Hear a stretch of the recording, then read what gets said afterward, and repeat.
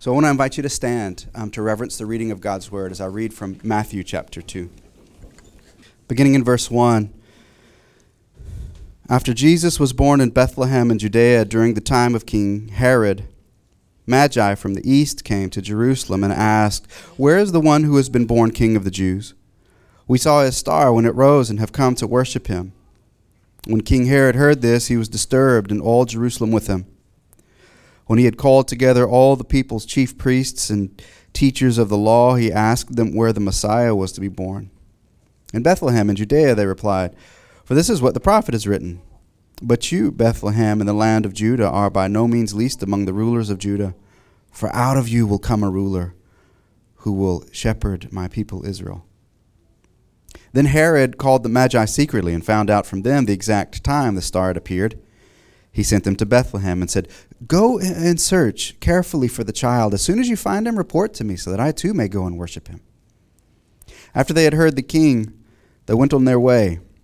And the star they had seen when it rose went ahead of them until it stopped over the place where the child was.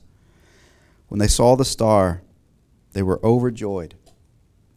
On coming to the house, they saw the child with his mother Mary, and they bowed down and worshipped him. Then they opened their treasures and presented him with gifts of gold, frankincense, and myrrh. And having been warned in a dream not to go back to Herod, they returned to their country by another route. This is the word of the Lord. Good morning. Whoa, there's a lot of people here. Whoa, yes. Good morning. Happy Sunday. Today is the third Sunday of Advent, which is the season that we've been observing in the weeks leading up to Christmas. Very exciting. Advent is all about waiting and expectancy, and it's this special season in which we don't just wait, but we long for Jesus. We do this in solidarity with the church throughout history.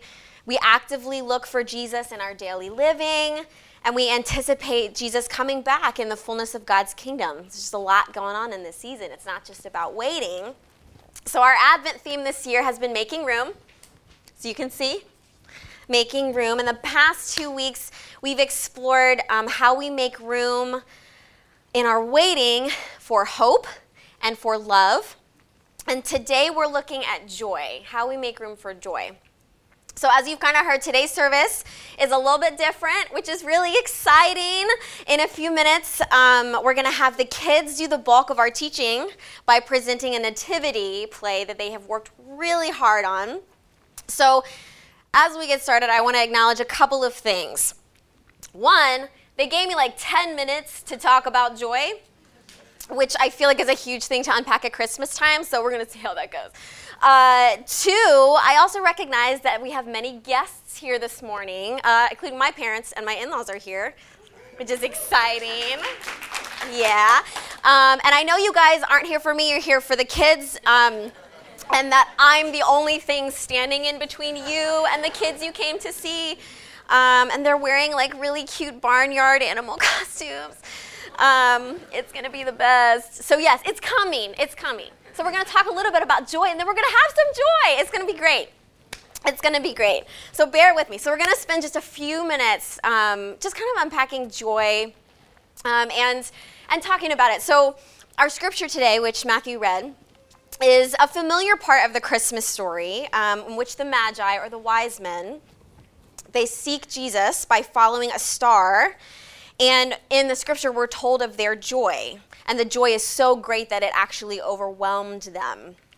I feel like the word joy just gets like thrown around at Christmas time, like Christmas joy.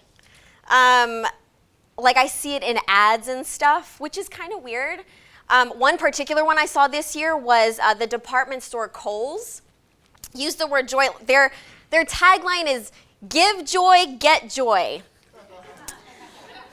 I mean, that sounds kind of nice, I guess, except they're using it to get people to buy stuff, and they're equating joy with Kohl's Cash, which is like some kind of coupon that you get if you spend a certain amount of money that you can exchange for more stuff at a later date. Like even the logo itself is like making it rain, not with real cash, but with Kohl's Cash.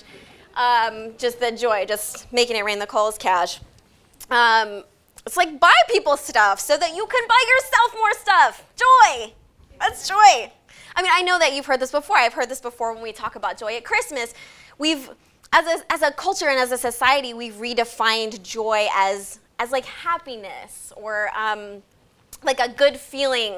And by doing this, we've really diluted its real meaning, what joy really is. We've made joy into this thing that we make for ourselves by pursuing happiness. So I'm reading through a couple of books for Advent. One of them is called A Long Obedience in the Same Direction. It's by Eugene Peterson. It's super good. You should read it. But I read as I prepared this little chapter on joy. And what he wrote is so profound, has been so revealing to me about myself. And I want to share some of it with you today. I can't explain it better than Eugene Peterson, so I'm not going to do that. So I'm just going to read you a little chunk of what he writes about the joy that we've created for ourselves. So this is what he writes. A common but futile strategy for achieving joy is trying to eliminate things that hurt, to get rid of pain by numbing the nerve ends, get rid of insecurity by eliminating risks, get rid of disappointment by depersonalizing your relationships, and then try to lighten the boredom of such a life by buying joy in the form of vacations and entertainment.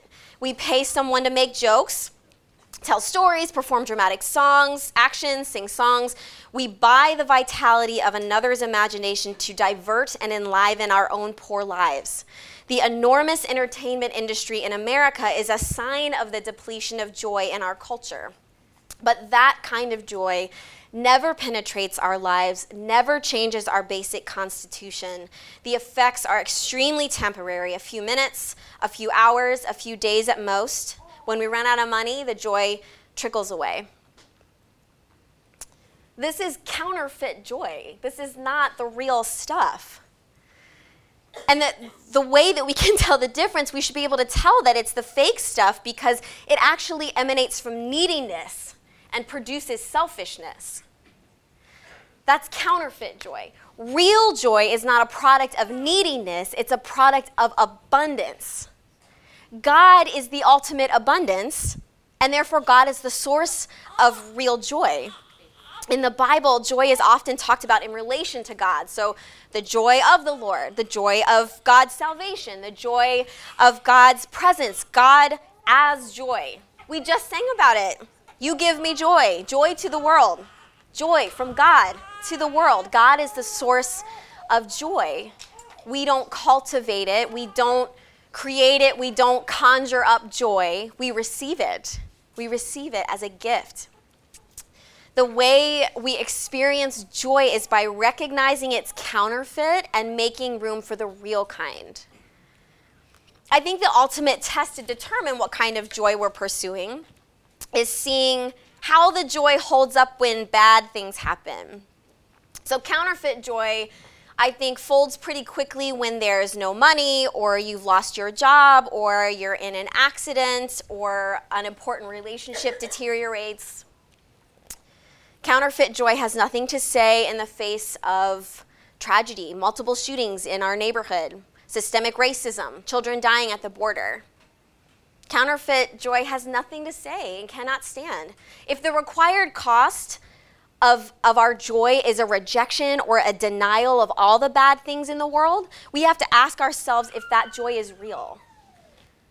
Because real joy holds strong in the midst of hardship and struggle and sorrow because it's sustained by God. Real joy holds its weight when it's faced with tragedy and injustice. Joy and suffering, joy and sorrow, joy and lament can exist side by side. They can run parallel because real joy is not contingent on circumstances or feelings.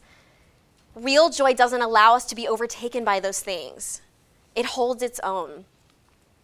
We can see this in Jesus, and even in Jesus' life. One of the prophecies that we read at Christmas time, even in Isaiah 53, calls Jesus a man of sorrows or a man of suffering.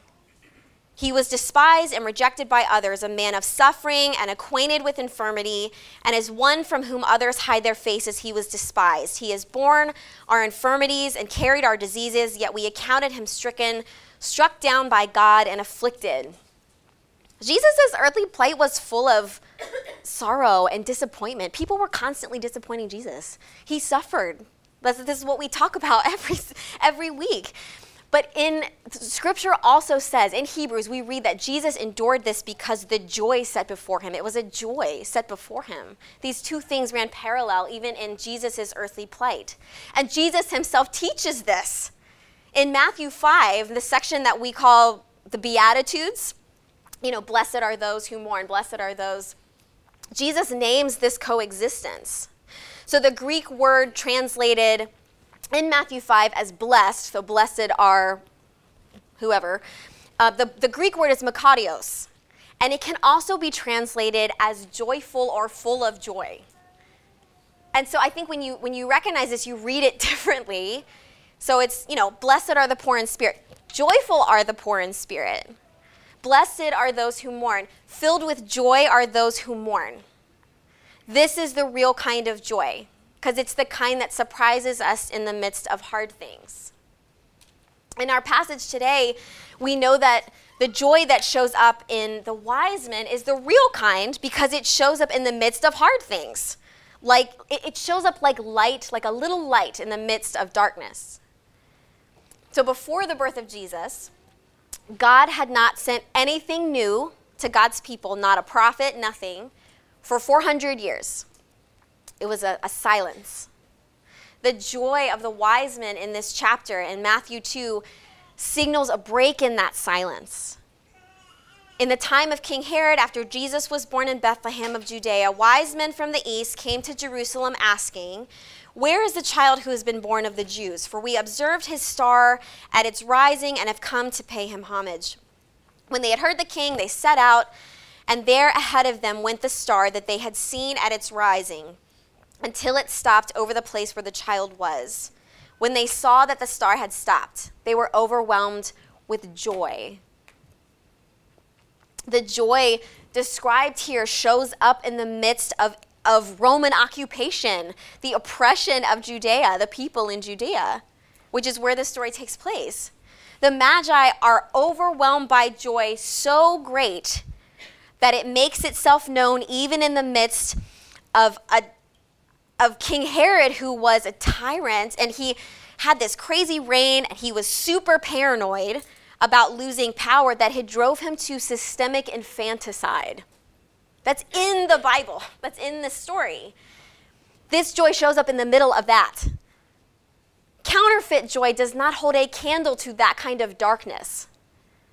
Real joy does not diminish the reality of darkness in the world. Instead, it shows up like a light in the middle of that darkness, reminding us that it's there. It is not snuffed out by the hard things of the world. In Asian American theology, there's this emphasis and this focus on the concept of liminality, which is being in an in-between space. It's like having 1 foot in 2 camps. So you're not fully in one or the other, but you're certainly in both. And it's this weird in-between space. But that's the kind of space that we're living in now, right? Like, it's a liminal space. At Advent, we celebrate Jesus. We celebrate God with us. And still we anticipate his coming. The kingdom of God is here and also not yet here. We're in the in-between. Joy and sorrow, light and darkness still coexist. But what we celebrate and wait for simultaneously in this season is the day when the light will completely overtake the darkness. There will be no shadowy places because God is the light, and in God there is no darkness. And this is where real joy comes from. Real joy emanates from the very being of God. So my prayer for us this season is that we're not fooled into settling for counterfeit joy, but that we can make room for the real kind of joy that God offers to us. Will you pray with me?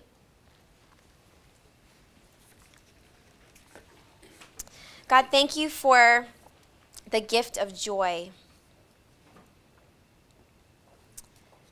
Thank you that it's even something that we can try to experience, try to understand, even when it's hard. We ask, God, that as we celebrate and anticipate this season of Advent, that you would be clearly showing us how to recognize fake joy, the kind that doesn't come from you. Would you help us make room for the kind of joy you want us to experience, which just comes from you? Thank you for this season that we can celebrate and wait.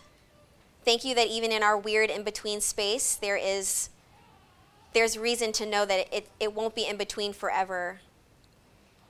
And thank you that we get to celebrate that.